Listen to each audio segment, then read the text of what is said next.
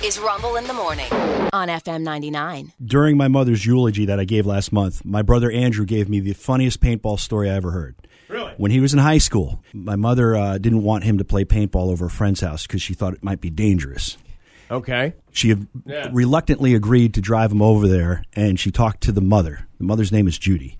Mm-hmm. She says to Judy, is this going to be safe? Is it going to be okay? Is my son going to be all right? Right. And they're standing in the garage. At this point, my brother Andrew is facing outside, but he's standing 3 feet from my mother. Yes. Judy hands my mom a gun. The paintball gun. A rifle. Paintball gun.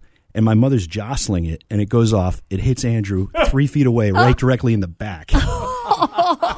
He goes down, and he is in pain. He's down. He's got tears streaming down his face. And Judy walks over, and she kicks him and says, hey, get up. She's never going to let you play paintball.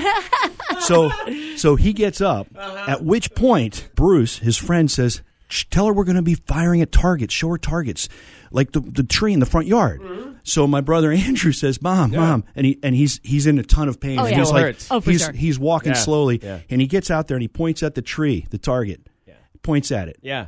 And as my mother raises up the gun, because he tells her, shoot the target, as she Yeah. goes to raise the gun up, Yeah. it goes off, hits him in the thigh. Shoots him again. Shoots him again. He goes down. And like I said at my mom's service, I said, Andrew, I know she loved you, but she accidentally shot you twice. Come on. But guess who didn't play paintball that day? No. He didn't feel like it. No paintball. Yeah. Oh, my God, that's funny.